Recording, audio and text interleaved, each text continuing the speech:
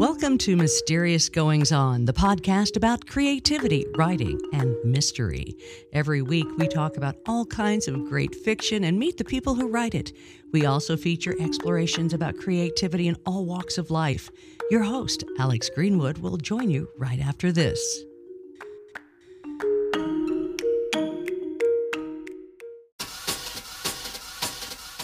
Hey, it's Jamie Green.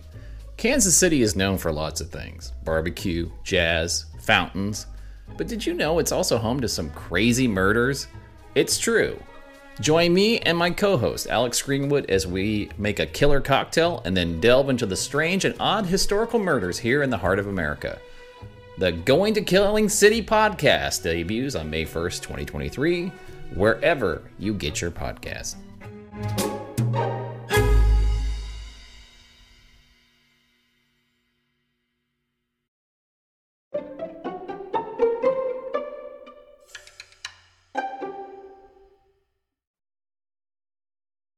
You know, it's a great byproduct, if you will. And byproduct sounds like something they used to say about dog food commercials, doesn't it?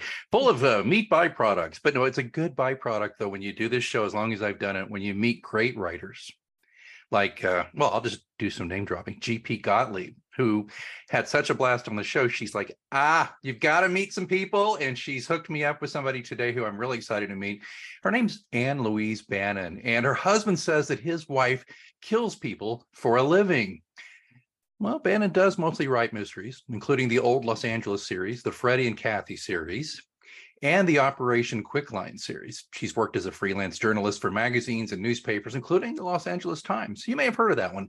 She and her husband, Michael Holland, created the oddballgrape.com wine education blog. Drink that one in. And she co-wrote a book on poisons. See, I like how she groups things. Her latest novel is book 4 in the old Los Angeles series, Death of an Heiress. She and her husband live in Southern California with an assortment of critters. Well, let's get on with things. Let's talk about murder and poison and other wholesome stuff. Welcome so very much to the show, Louise Bannon. Well, thank you, Alex. I am thrilled to be here. This is going to be a blast. Yeah, my husband's a little crazy, but then he married me, so it has to be. Now, I did some snooping on you, not stalking. There's a difference. And yes, I know. You wrote your first book at age 15. Yep. All right. Yeah, I can't let it go. Tell me about it. Well, first off, it was horrible. But imagine a moody, daydreamy teenager and who wanted to spend all her time laying around daydreaming and couldn't quite get away with doing it that way. So I wrote it. I wrote a novelization of the story of Cinderella, which taught me a lot about how to build a plot and how to build characters. But thank God I've learned. It was pretty. It's pretty dreary. I still found. I recently found the original manuscript. I was just like in a shock. I still have it. It's out in the garage somewhere now, and hopefully in a place where the rats won't get it. But well, you did speak of critters. Too. You spoke of critters, so But those are not the critters you probably like. I would assume those are not the critters we intentionally feed. No, right. No, right now we have a dog, 3 cats, and 4 chickens. Oh my goodness! Do you get fresh eggs? Not yet. There's still chicks, and my husband gets his chickens. I hate them. Filthy creatures, filthy. Yeah, my grandparents had chickens when I was growing up, and we'd love to reach in and try to get the eggs, but we would often get our little hands packed. It was. I can sort of understand because it's like you're taking their children, but right. But they're usually delicious children. Yes, they are. But I prefer my chicken on little styrofoam trays too. Okay, so 15, you wrote your first book, and it is fun to dig up those artifacts. As I've done the same. I've moved house about 4 or 5 years ago and found a lot of stuff. Tempted to put some of it in the shredder, but I went ahead and didn't. I don't know why. Put it in a box. I don't know. I'm having a hard time with that as I get older, and I know I'm about 8 to 10 years away from seriously downsizing. When I look at retirement, I'm thinking, Mm. do I keep that stuff? Who wants it? My daughter doesn't. What do you think of Yeah. that stuff? I keep it. I'm not a hoarder per se. But I do keep a lot of stuff. Stuff from when I was in high school. That's kind of an interesting thing to me. I and later and going through college and things. And I also have to keep in mind my husband's an archivist. Okay, so that's, records management, saving stuff, what to save. That's kind of his bailiwick. Yeah. And so we talk about that periodically. And yeah, my original manuscripts I hang on to. They're that important to me. So I do that. Okay, let me ask you this then. My series, I've got about 8 books in my series, and I have some of the original, markups and all that. But now I'm getting away from printing them out. I use like a PDF markup system. So I technically have them all, but I got to say, I wonder, maybe I shouldn't go back to printing them out and hand marking them anyway. Thoughts? A little of both. I mean, a lot of it for me, I haven't printed anything out in years. I just go over it. Microsoft Word has a really good comment facility, which I probably should use more of and don't. But so does Scrivener, by the way. Has good ways to take notes. So they're both good for markup. But as far as keeping them, well, it depends. I mean, if you've got good cloud storage, it's lots of copies kept separately. So do the download on your hard drive, which reminds me, I forgot to do it this month. But yeah, get your stuff downloaded onto a hard drive that you don't keep hooked up to your computer, so that if the virus comes and it infects some of your cloud drive files, you're not screwed. You keep stuff on the cloud. There are people who question whether or not that's that secure. I think it's 90% secure. You can harden it off. And, I'm into that kind of geeky thing. It's one of the reasons I wrote a tech thriller, which is coming out soon. But keep it, hang on to it. It's digital copies records aren't as hard to keep but they do take up space. They just don't take up as much space. Yeah. But, if you want to print out a copy. Scanning technology is pretty good too. That's true. That's a great point. You mentioned your tech thriller. Now, you've got a large volume of work. And one thing I've been impressed about is you do jump around a little bit within the genre.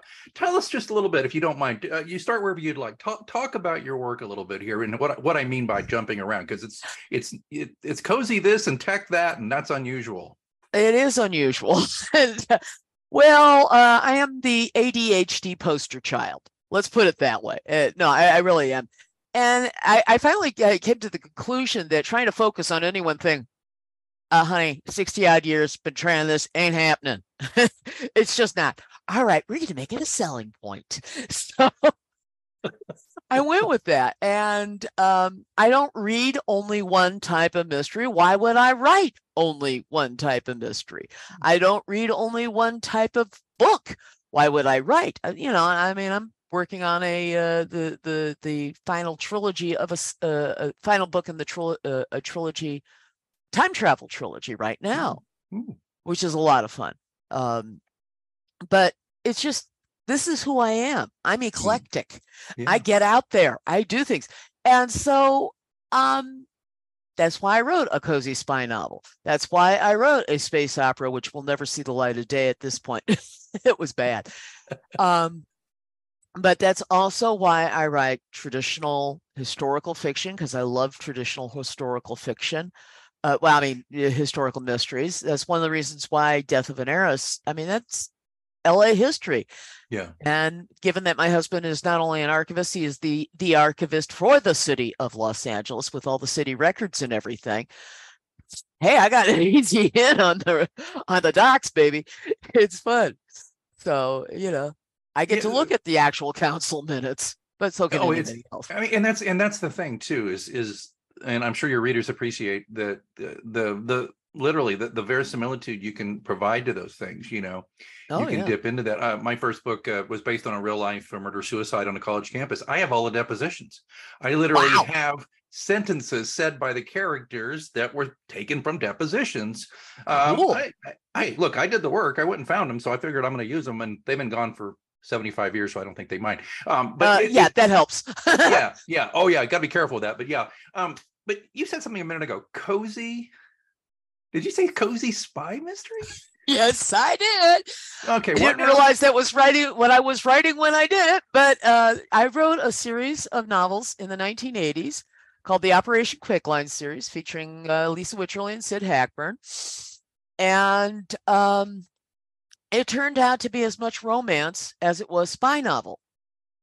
And it's as much about the characters as it is all the stuff they're getting into. And in fact, the espionage thing was more about, I was exploring how can people with two very, very different value systems get along and work together.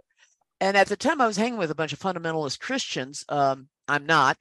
Kind of figured out that wasn't going to work for me, but I'm a fairly religious person, and so Lisa is a woman of faith, and she has very solid, not strict. She's not strict, but she has solid values, and she gets recruited by this guy who is randier than a British royal, Sid, who, and they end up working together, and she ends up living at his house because he has to keep an eye on her. He has, because he's recruiting her into the thing. Now, she doesn't sleep with him. Well, not for a while. It takes a few books. And then, they both change. They really do change and come together a bit. And then I continue the relationship because damn them, they wouldn't leave me alone. Oh, I know the feeling. Yeah. It's funny about cozy too, is that Galit and I talked about that when she was on the show. Yeah. And she said, and I hadn't really thought about it, but things like sex, lovemaking are kept at a very low simmer there. They're not explicit in cozy stuff, right? No. Right. But that, and I'm glad they're not, because quite frankly, I'm going to say this in a very filthy way. Ooh, all right. But look, guys, after a certain point, it gets boring. There are only so many ways the tab can go into the slot, or maybe the tab on the tab. I don't know. But it's just, it's that it really isn't that interesting to me. Yeah. I mean, I like sex, don't get me wrong, but I don't want to read it. I mean, it's like I was reading in one series, and I'm not going to say who because I like her otherwise. But after a certain point, you realize, okay, here's the sex scene. Yeah, here we do it again. All right, got it. And it became the most boring part of the book. It's not fun. I don't know. For me, I've written the scenes. My books are not cozy by any means, but I've written the scenes. I kind of enjoyed it the first couple of times I wrote it. And then you're right. By the time I got to the later books, it's like, here's the obligatory screwing. And I'm just like, can we just say they did and go on now? Sometimes it's sexier not to, quite frankly. Truth. Because let's face it, your mind is the most important of your sex organs, to be honest. Yeah, it's true. It is true. And so I think it's ultimately sexier to just kind of pull the curtain, And when Sid and Lisa get it on in the back of a Rolls Royce in the next book, she's not going to talk about the fact that, they were actually, describe it in any depth. She's just going to say, Sid got an idea, and they have curtains and they have to change clothes anyway. So yeah, there you go. I think that works. So is that the series? Is that the thriller that's coming up? No. This is actually what's coming. All right. In early May, I began From This Day Forward, which is book 10 in the Quicklime series. And I do that. I publish those as they're basically blog fodder. And I publish them serially on my blog. Okay. And so that one's going to start From This Day Forward, as you may guess, is the wedding. And they end up in England. That's just how they end up in the back of the Rolls Royce. But And yeah, they're on their honeymoon, so obviously they're engaging in having fun. Making Putting tabs in certain slots, Yeah, perhaps. that's it. And Okay. having a very good time doing it and making a lot Yeah. of noise doing it because it Ooh. needs to get noisy. Well, like I said, she moves into embraces his love of sex. Right. Right. Well, that's So, good. yeah, You know. and Well, he has learned to settle down and be faithful. So see, everybody's happy now. You know, it is. everybody got something. So you But talk about this go blog ahead. fodder though. The thing that fascinates me too is that you've been serializing stories for a long time. Oh yeah. You Yeah. know, and I've done a little bit that with Kindle Vella to mixed success. Have you tried the platform? What do you think of it? Well, to be honest, because most of my stuff that was available to be put into that format was already out, Oh. I couldn't do Vella. And quite frankly, how do I say this? I have issues with our friends at Amazon, and I was thinking about it. I thought, this is just going to be another thing I have to promote. Mm-hmm.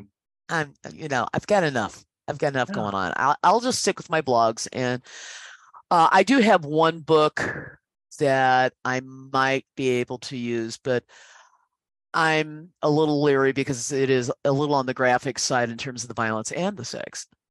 So I did stretch myself, Oh. but Oh. it's a fantasy anyway, which would probably do rather well on Vella. It's just getting the time to get it together. I would say that you've got a good point there. Is that two things that in my experience with her. One, it seems like the fantasy stuff does really well there, really well. It's just from my observation. And I put some horror, and I went ahead for fun and did a kind of a Christmas special for my mystery series on there. And here's the thing: my readers absolutely hate the platform because it's very difficult apparently to figure out. It's called Kindle Vella, but you can't read it on your Kindle. Yeah, I know. And And marketing it, oh my God, because you have to spend all your marketing time explaining to readers how to access it and what do tokens mean and all this stuff. And I'm with you. I've done it 3 times, and I'm probably going to eventually pull that content off of there and put it elsewhere where I can actually, I don't know, make some money on it. It's funny though, I did actually make a little money because I got thrown into the bonus pot, and did it well enough to get, and I'm not talking thousands of dollars or anything, but it was kind of refreshing and nice to actually make a little money off something like that. But I'm with you. I'm not crazy about it either. I wish they would. They did a survey, and I was pretty blunt with them about, you gotta open this up and figure out a way to put this on people's Kindles, because this is just silly. yeah, Otherwise, it is so frustrating. Well, it was meant for young people to read on their phones, right. And I just said, why? You can go to my website and do the same damn thing. It's no big deal. And most of my readers aren't going to be that young anyway, because nobody who's young has time to read. They don't have. It's 100%. I mean, I a for effort and trying to do something different, and but I will not be shocked if we just read one day that they're either shutting it down or changing it drastically, and that's fine, whatever. But yeah, if people love it, that's great. Well, let's talk about the tech thriller that's coming up in June. Good. Let's talk about that. Let's get to it. I want to hear all about it. All right. It's called Running Away to Boston. It does not take place in Boston, but it's actually, Boston is a metaphor. And the character Janie Miller, her mother disappeared during a tornado, and for reasons that you will see once you read the prologue, she didn't actually abandon the daughter. She thought the kid was dead because it was pretty nasty and everything. So, but of course, Janie doesn't know that, because why her mother has left is Janie's exceedingly abusive father, who is pretty good at finding her. And so mom had to stay hidden, has to stay away from the kid because the father is trying to make sure, stay on top of her. Well, in the meantime, Janie grows up, gets very tech oriented, and finds people for a living, and found enough people that she can work for the FBI periodically. And her ex-boyfriend, Brent Mickelson, hires her to find Tanya Coleman, who has a person of interest in a really scary murder of a kid at a taco truck. And it turns out that she worked at this corporation that is up to no good, basically. Never mind what they say. They are the place you go to get viruses written. Now, they say they emulate them. No, they don't. They're writing the nasty stuff, and they're hiring kids that they shouldn't be hiring to do it, and then holding them hostage, which is really nasty. So there's a group that is trying to bring them down.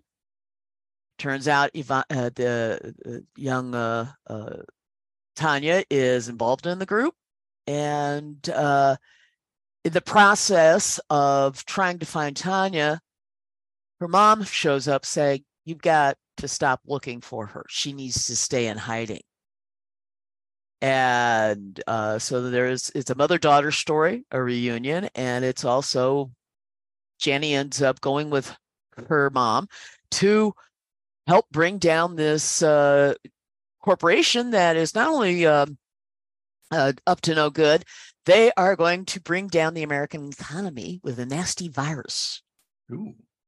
Yeah. Yes. So, and it's an interesting man-in-the-middle attack, basically, where I'm attacking it. It initially attacks what do you call them? Point-of-sale devices.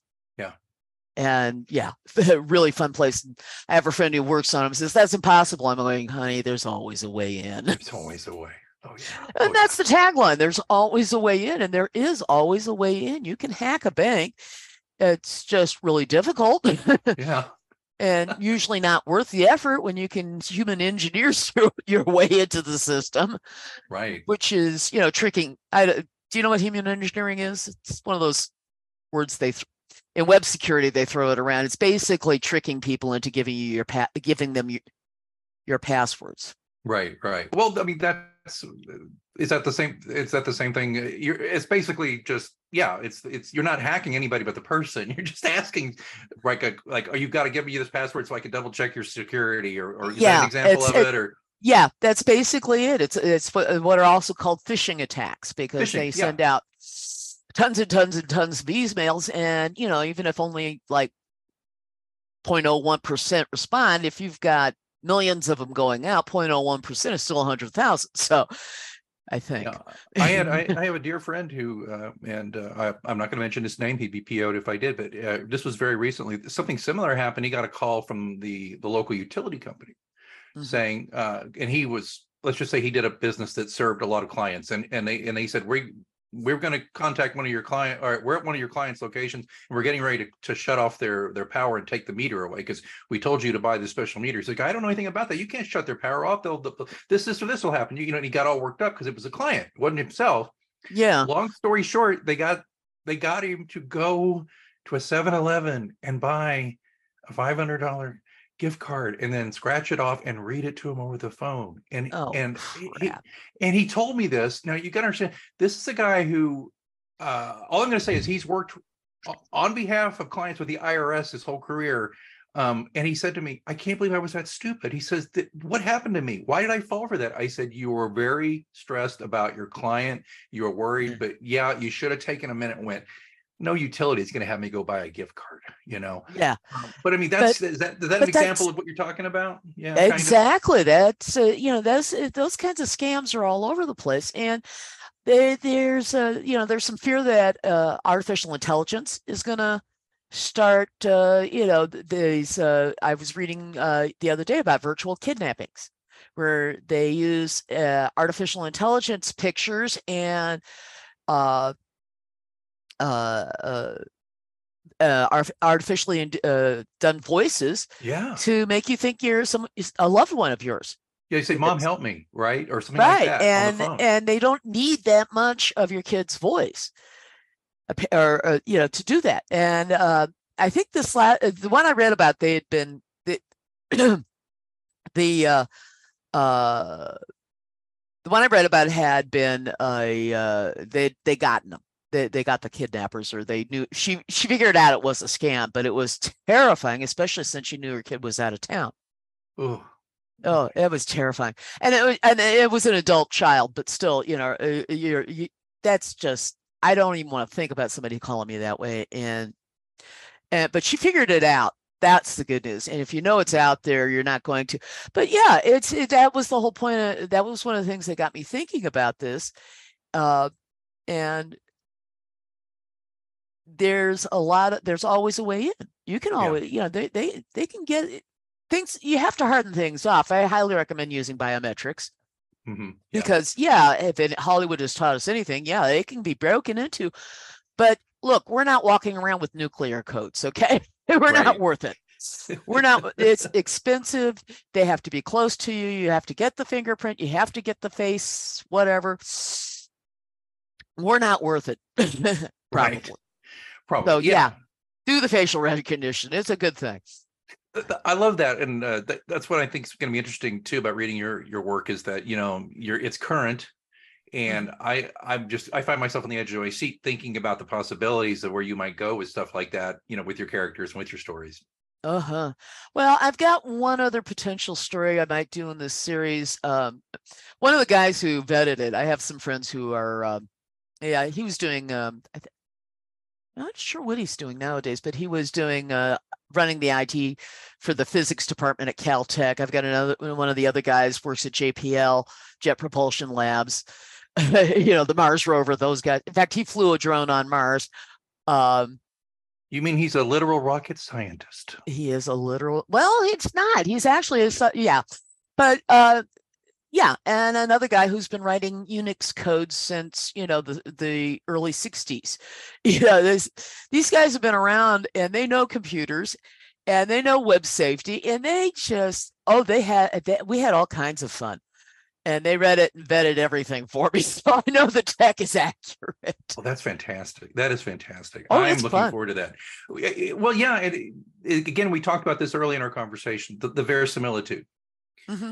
You want that, and I know that readers, particularly readers who will go to the trouble of getting something and reading it online or something, they want that currency. And when I say currency, I don't mean cash. I mean the currency of an issue, and that's a fantastic way I think to hang on to readers. Do you agree? I hope so. I mean, I still like writing historicals. I love reading historicals. I like, getting that sense, like with Death of an Heiress, there is that, Maddie's dealing with the measles all the time in this pueblo. In the Pueblo of Los Angeles, there really was a measles outbreak in the Pueblo at the time. There's this little notebook saying, "Oh yeah, all the kids are out of school because of the measles. Thankfully, few have died." Oh my God! Yeah, it was a deadly. It still is a deadly disease. You get pneumonia. You get all sorts of nasty things with it. So, I had a lot of. I wanted to say, I had fun. It's okay to say. I mean, I had fun with a murder-suicide. That's a terrible thing to say, but I did. I had fun with it. Yeah, I had a lot of fun with it. I was writing book 3 in the old Los Angeles series, and my husband comes home from work one day. He says, "Hi, honey, how you doing? Well, how was your day?" "I killed Ordonez today. It was a sympathetic death, and I wiped out a whole family from cholera." And he's just like, "Oh God."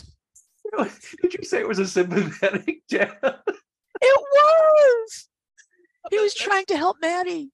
That's so funny. Okay, listen, I know we're almost out of time. I can't believe it's already gone this fast, but I got to ask you a question. You're obviously very good in front of people, and I know you give talks. And I love doing that. And like myself, you have a theater background. You have a degree in theater. Mm-hmm. I am moderating a 6-author panel at the St. Louis Public Library at the end of next month, and I need some advice from you. Everybody's going to be doing a reading, okay? That's fine. A little 3 to 5 minute reading. No, keep it 3.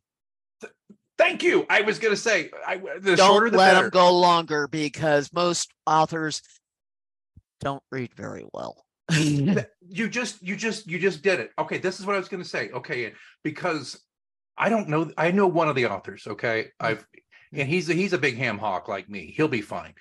I don't know the others, but you are saying basically, Alex, err on the side of they're probably not going to be a great reader. In the lineup, on that side. People will love it if they, leave them wanting more. that's the big, keeping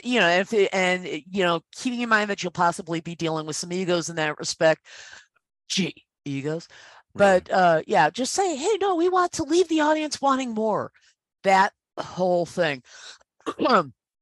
And also keep in mind, I'm also a journalist. So really, you're basically doing an interview, but you're doing like a conversation like we've done here.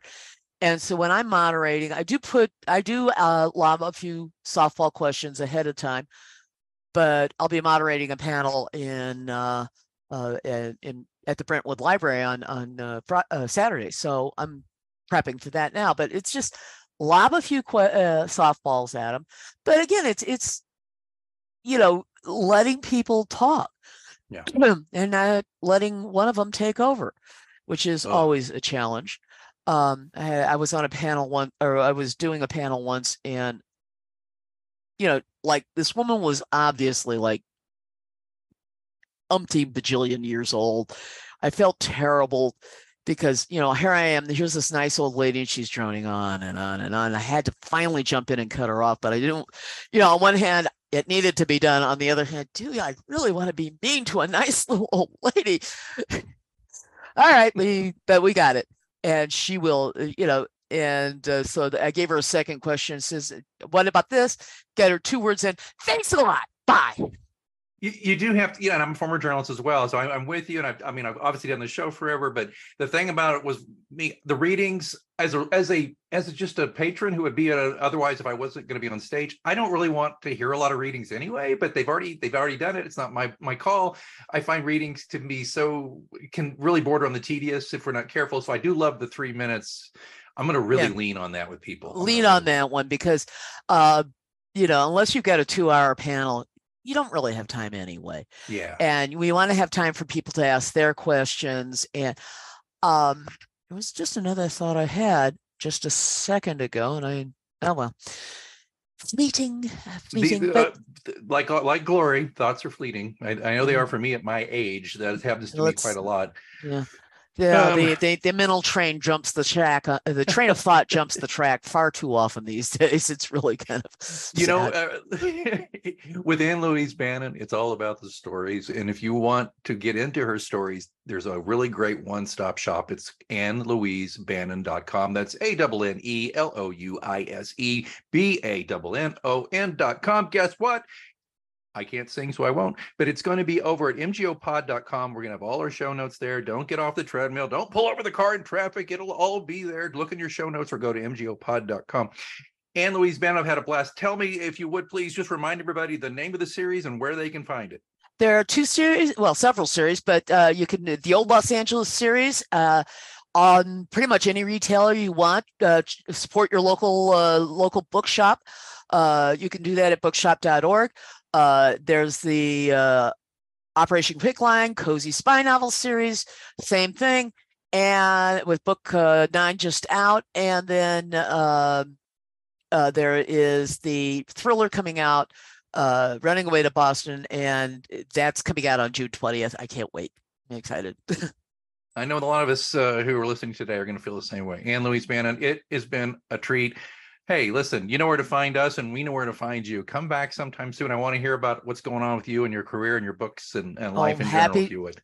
Anytime you want me, I'm there. I'm ham bone too.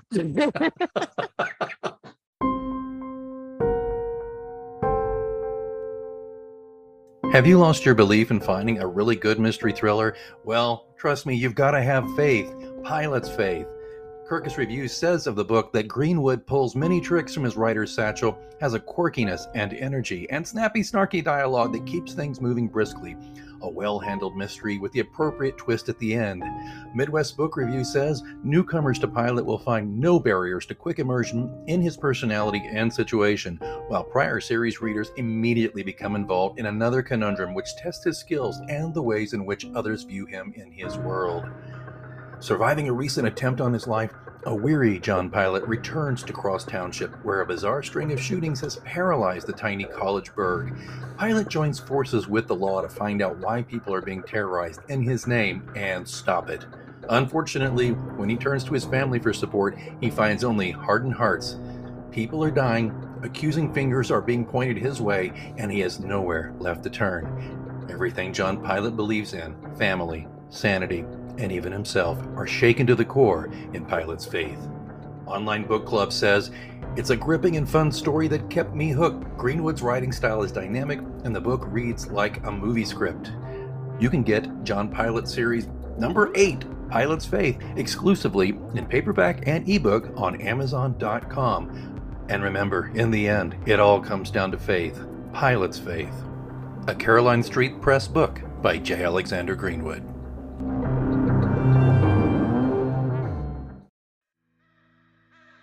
Thanks for joining us on Mysterious Goings On. Be sure to follow Mysterious Goings On wherever you get your podcast and never miss an episode. Don't forget, you can get the links to books and other things mentioned on the show at mgopod.com. Until next time, keep reading.